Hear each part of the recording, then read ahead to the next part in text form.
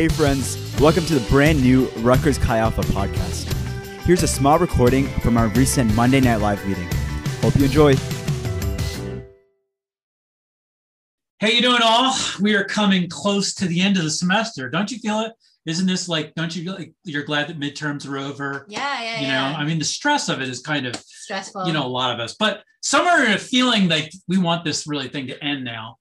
And some of the rest of us are feeling the same way because this is also the end of the journey, meaning graduation. And you're going to miss this. You're going to really miss this. And let me say to all of you, you are going to make it. We only got 5 weeks left. Woo! This is it. Almost 2 years ago, Elizabeth. Yeah. You joined Chi Alpha as its first-time missionary associate, along with the great Dr. Sierra Williams, future Dr. Sierra Williams. But Dr. C is now working on her PhD in microbiology. And can't relate. Yeah, right. But that summer, we started this book club, which was kind of fun. Oh my gosh. With the classic Knowing God. And Elizabeth showed up to book club without her book. I don't know what we're going to do here. But anyway, so we started this with Knowing God by a guy by the name of J.I. Packer. So I recall that we had some amazing, really eye-opening, thought-provoking conversations. Yeah. Even to the point of some permanent tattoos that you copied off of me. But that's a different story. But Packer now is one of these ODGs. He's old dead guys. Dead guy, yeah. Because he passed away last July, Rip. Unfortunately, and was a theologian and actually editor of the English Standard Version of the Bible. Yeah, so if you read ESV, you should Which a lot of us do, I think. Yeah. So tonight we're going to be discussing a chapter from this book, Knowing God.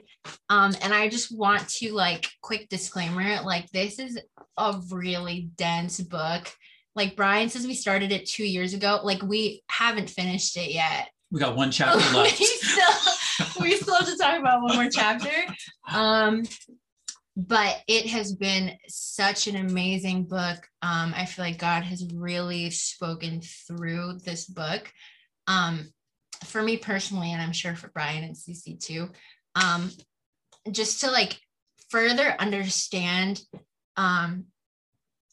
his character and what does it mean when you say that God is love, when God is just, when God is righteous, and going deeper into all of those different things. And so the chapter that we're going to be talking about tonight is one of our favorite chapters, and it is chapter 2, and it is titled The People Who Know Their God. And so that phrase, to know God, I feel like that can be thrown around pretty easily. Yeah, I know God, I'm a Christian, I know God. But what does that actually mean? And I feel like we can have a testimony, and we can say this is how I got saved. This is how I, this is what God did in my life type of thing. And I feel like it's almost expected, as an evangelical Christian, you have to say, God, right? Because you're a Christian. So that's what we're going to dive deeper in today. Brian. Yes. Do you know God? Wow. Why don't you just put me right there in the spotlight here a little bit? That sounds quite deep. I think it's a good question, but as a former youth pastor, pastor, missionary, the expected answer would definitely be to say yes. I mean, how can you say anything but? But I've come to really know and discover that there's definitely a deeper definition.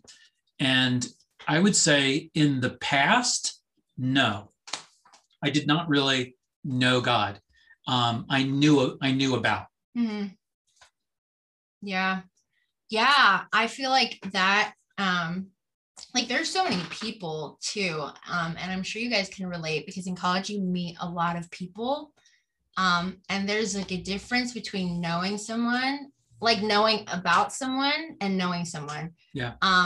And so when we think about like, okay, well, what does it mean to know God? One of the coolest examples in the Bible that comes to mind is Paul. And he says something about this in Philippians 3 verses 7 to 10. And also, side note, really quick, if you're not already, you guys should definitely be taking notes. I would recommend writing this stuff down, like taking some time later on to go deeper into the verses we talk about, and just like any questions that we're posing, to really just like take a second and think about and really like evaluate your own personal relationship with the Lord. But were you going to say something? No, I was going to ask you if you knew what Philippians 3, 7 was. By heart? Let's ask group 1 who claims to memorize the whole Bible. Oh, yeah. There we go. Oh, you mean, well, group 1 is really not group 1 anymore because they weren't number 1. Anyway, right.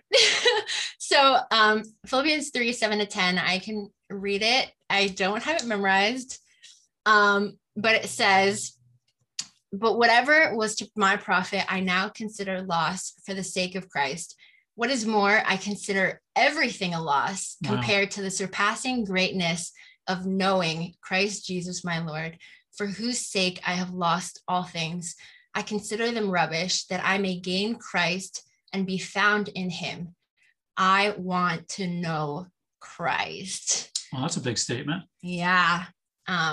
And so when we hear what Paul's idea is of what it means to know God, it's like when you compare it to everything else that we would consider of the world to be of profit. So like money, fame, fortune, a degree, like status, like all of these things that we believe are valuable of this life are literally considered worthless to him compared to the surpassing greatness of what it means to know God. So like all of these other things are considered garbage, basically, is what he's saying. Isn't one of those other words considered dung? Yeah, in some translations he says dung, manure, poop. Yeah. Really, I just wanted to say poop, but well, there's an app for that, isn't there? Uh-huh. All right. Anyway. So, right, I had said earlier about knowing God, and this is really contrasting with knowing about versus knowing. And this would be good to consider. Like, as we would be able to state the gospel clearly, even tell what's not right or unsound from a mile away. Like, oh, that doesn't sound really right. But even if we're asked to give the right answer, that we come to know God through Jesus Christ as Lord, in his virtue of his cross, meditation on the basis of his word, promise by the power of the Holy Spirit, or by a personal exercise of faith somehow. Yet there are some real distinctives of the character, heart, spirit of those who have known God. A little knowledge of God is worth more than a great knowledge about him.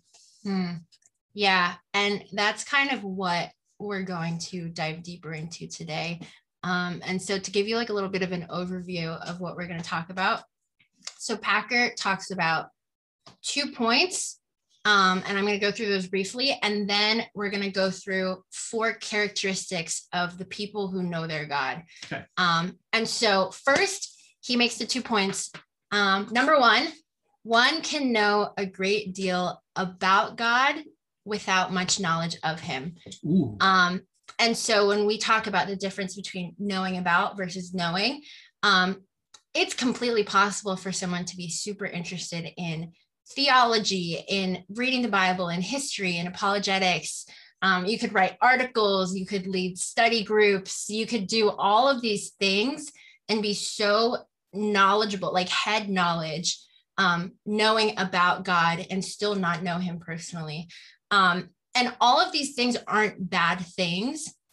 but interest in these things. So interest in theology, interest in knowledge about God, interest in, like leading a study group to like do all these things, like the capacity to think clearly, and to talk well on all of these different, Christian themes and ideas and what the Bible says and the character of God, like all these things, like it's not the same thing as knowing him, which is kind of like whoa, gotta take some time to digest that. Yeah, that was a good consideration. What was the second one?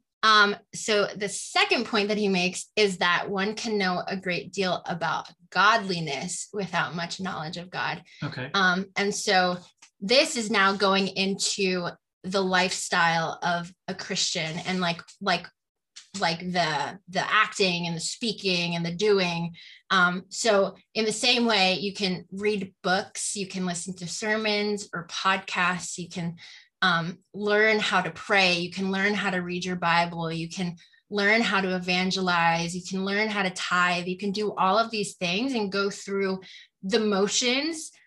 Is like a common term, going through the motions of like how to be a Christian, how are we supposed to speak, how are we supposed to act, how are we supposed to live, how to live godly lives, right? And still not know God. And so it's certainly possible, and Packer goes into this, it's possible to learn secondhand about the practice of Christianity, to maybe even maybe you've learned it so well to the point where you can even help other people who are struggling with relevant advice, give them the right Bible verses, and maybe even gain a reputation for being like what Brian said before, like he was literally like a youth pastor, and he's like, would you say like you weren't even sure if you could really say that you knew God? Not know him or to be known by him. So you can have all of these things, right? Like outwardly do all the right things, say all the right things, and still not know God.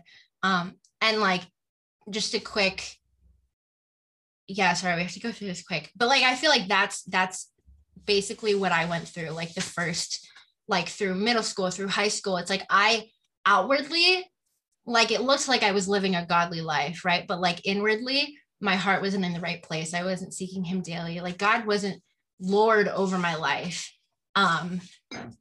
If that makes sense. Hopefully it does. Yeah, I think we can know about God and it'd be more like about a performance, like you had said about saying the right things, reading the right things, and everything looked very good on the outside. But deep inside of our heart, whether we actually know and respond to the character of God. So Packer, when we unpacked this, he had listed like 4 things that he had said that you could say that were evidences really of what it meant to know God. Now, he looked at the book of Daniel, which really specifically goes into really the most striking of answer. The first thing that we had talked about was, number 1, is that those that know God have great energy for God. And in Daniel 11:32, he says this, he says, the people that know their God, there shall be strong and do exploits. Another version says, the people who know their God shall stand firm and take action.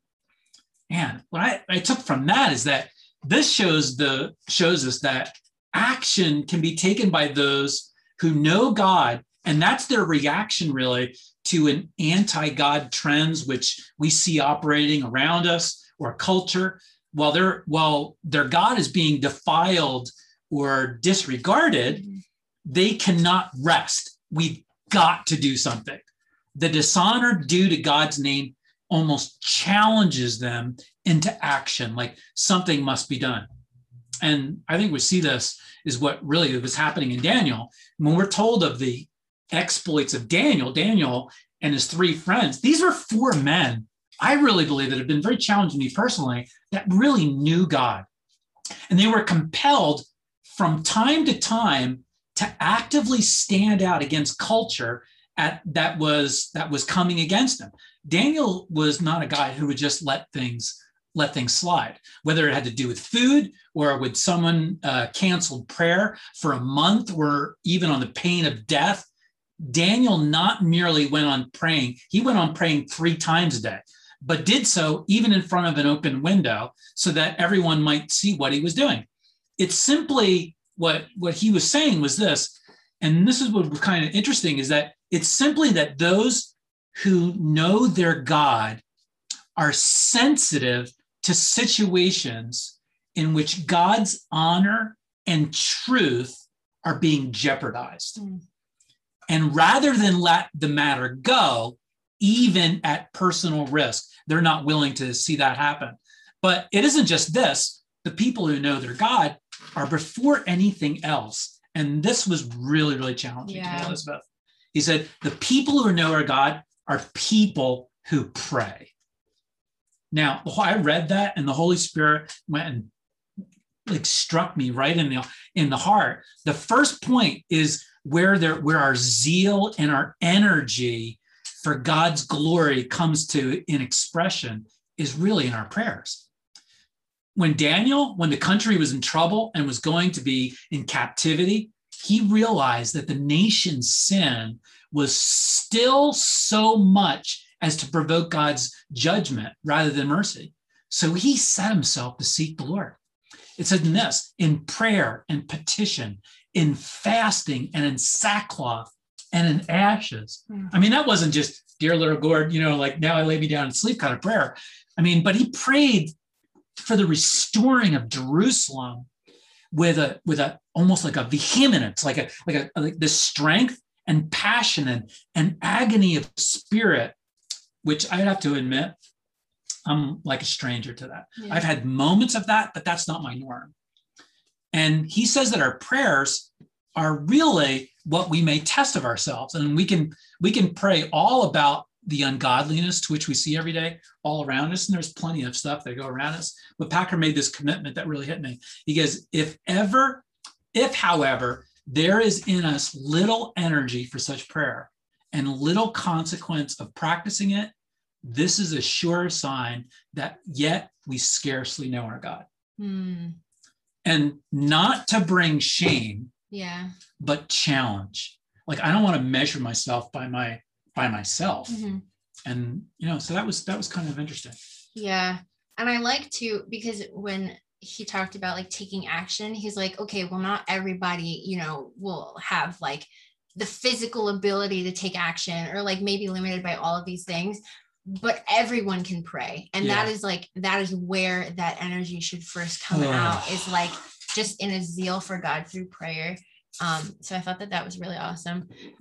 So the second point that he makes about the people who know their God, he says, those who know God have great thoughts of God. And so bringing it back to the story of Daniel, when you think about the context, right? The people of Israel, the nation of Israel, was up against Babylon, and Babylon was this like huge empire. Like, according to every single human calculation, they should have lost. But the book as a whole forms a reminder that that the God of Israel is King of Kings and Lord of Lords, and that heaven rules.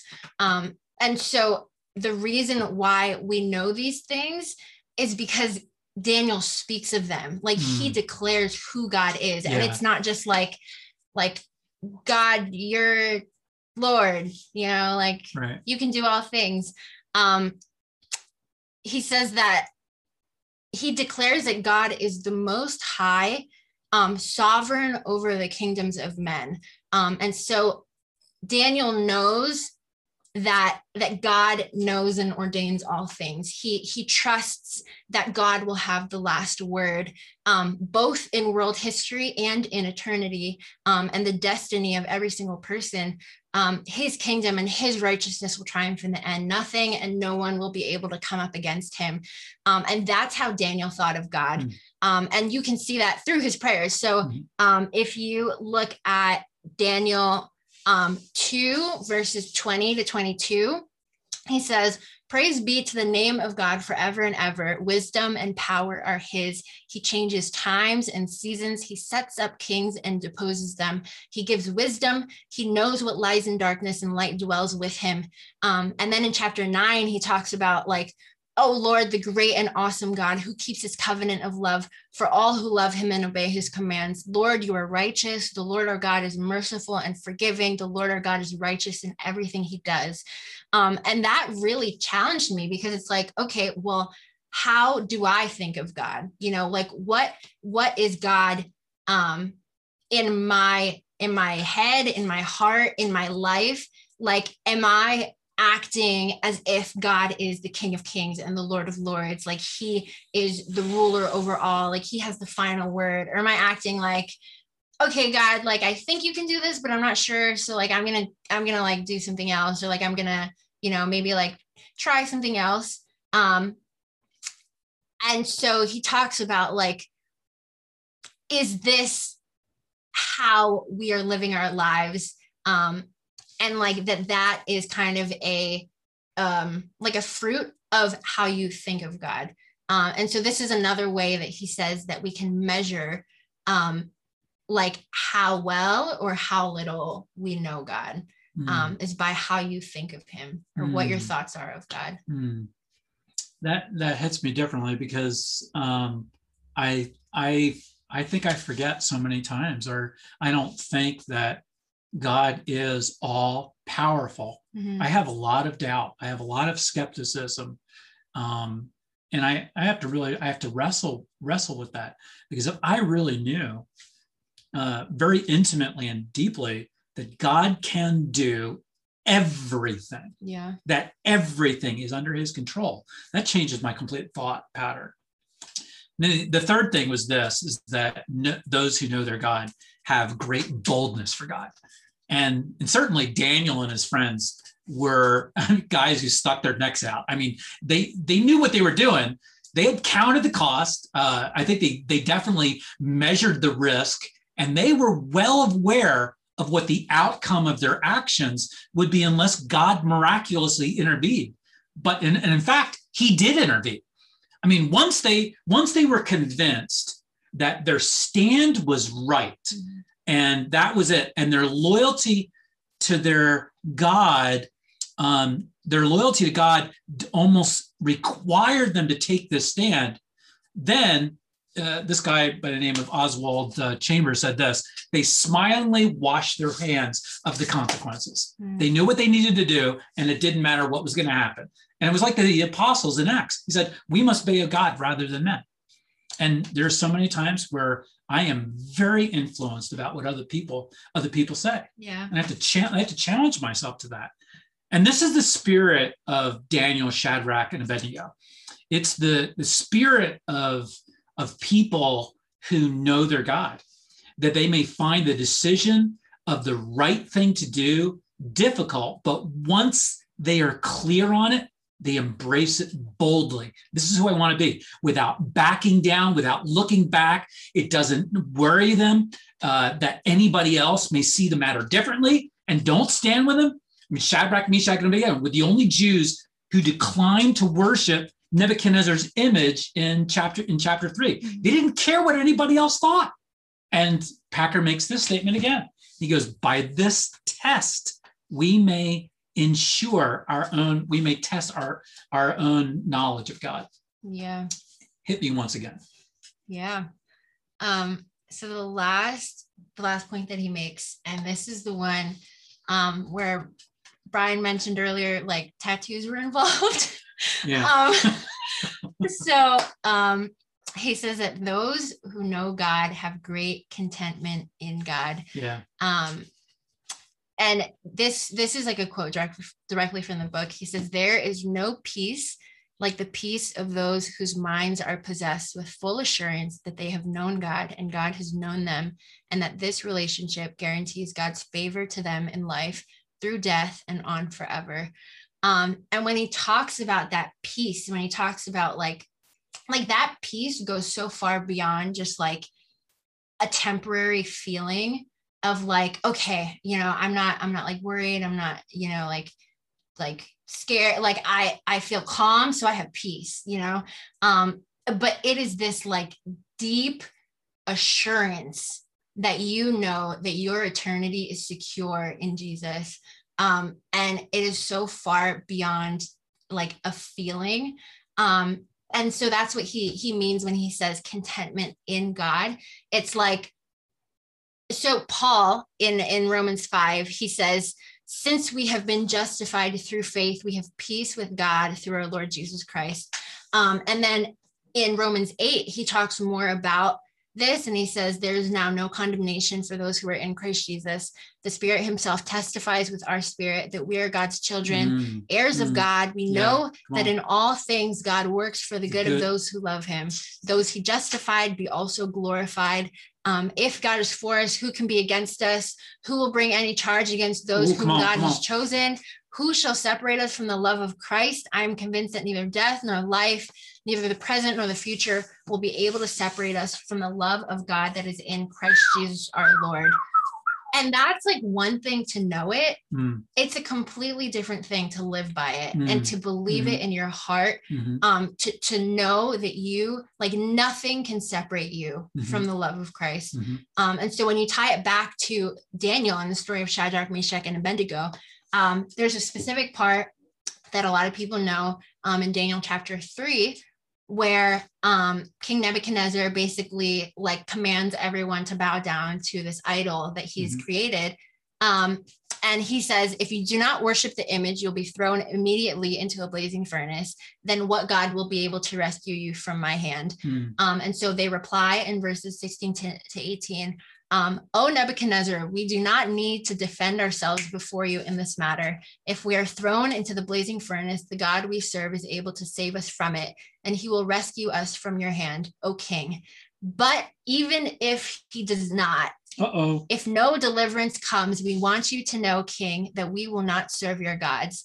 And so that, I feel like, is the epitome of what it means to have great contentment. Sorry, I was like, what is that word? Great contentment in the Lord is to have so much peace in knowing that like I'm not going to bend to the ways of the world. Like, I'm going to serve God, and I'm not going to worship other idols, because that goes against what God has called me to. And so I'm going to follow what God has called me to. And even if like the end results aren't what I think they could, like, I know that God can save me, but even if he doesn't, I also know that he is Lord over all, that he is sovereign, that he has a plan and a purpose. So Brian and I, this completely like rocked my world. Like, I was like, bro, what? That's insane. And so you can see in my book at the top of this page, I wrote, but even if, and then I got it tattooed on my wrist, but even if, and Brian totally copied me. But it's fine. We'll keep moving. But this is another one of the ways that Packer says that we can measure and judge, like, do we really know God? Are we content in every circumstance? Like what Paul says. I almost want to say we were in College Avenue Student Center. Do you think we were downstairs with Sierra when we were doing this? Like, possibly. I can't remember where it was, but I remember that being an eye-opening experience. We had thought back that, you know what, for a lot of times in my life, my obedience was determined on what I thought the result was going to be. Yeah. And that these guys go like, even if he does not, like, even if it meant death, even if, all of that. And that at the end of that was where they really realized that God was with them. And without that obedience, they would have never discovered that there was a fourth man in the fire. Yeah. And I went back to it back in March. Global pandemic hits, right? People are losing their jobs and all of these things. And I'm thinking, okay, what happens if I lose my job? There's no income. Michelle loses hers. We lose our house. And I remember specifically thinking, what does all that matter? Yeah. And I went back to my wrist, but even it does, you know what? It doesn't matter. what the result is. Yeah. Because the result, and I've read that passage, Elizabeth, I mean, 1,000 times. I mean, it's one of my favorite passages, and I'm really challenged at it. It impacted me this time, though, is do I live my life that way? Very practically, like even if he does not. I mean, total confidence, not knowing or considering the what ifs. The only thing being in my focus really was obeying God. And now I know, and he knows me. I remember in high school, I broke up with this girl that my parents loved. I was a senior in high school, and she had a religious background, but the truth is that she wasn't a follower of Jesus. And personally, and it didn't make any sense to her or any of my friends for me to break up with this good-looking cheerleader in high school in my senior year. And I want to say this, Jesus has called me to live differently, not to fit in. Jesus is Lord of my life. I want to please him. Knowing his thoughts, reflecting his character are the priority of my life. I want to declare that, like, even if he does not. Let me say this, is that I've learned that protecting my life or choosing what I want, even to the point of sin, apart from honoring him is cheap grace. Jesus died for my sins. I desire to live for him. I mean, a little history for all the history majors, I think is one of them. But there's this guy, I read the story, and I've told the story 1,000 times, I think. But Admiral Farragut in the late 1800s, during the Civil War in Alabama, he was leading this ship, and it was in Mobile Bay. Famously, all these torpedoes were trying to prevent them from getting into Mobile Bay. And he says this, he goes, "Damn the torpedoes, full steam ahead." Like, I mean, you run into a potato, you bait, like it didn't matter. And I like that bravado, that guts, that confidence. Were Shadrach, Meshach, and Abednego, I mean, were they like that? Yes. And we're not going to serve these idols. If people, or even if I'm manipulated or I'm threatened or that it's inconvenient, as our God is going to save us, even if he does not. It doesn't, I'm done with the result. I mean, God's got the result. I love that. Yeah. And I remember like talking about this with our leadership team last year. And we just talked about how that is one of the biggest things, at least that I've seen with people that I know, that like leads to them falling away from the Lord, is because they have this idea of who they think that God is, and it is not aligned with who he actually is. And so they think like, okay, if I do all of these things, then my life should be good, right? Like I should have I should have the good job, and I should, like marry the best person out there for me, whatever. Like,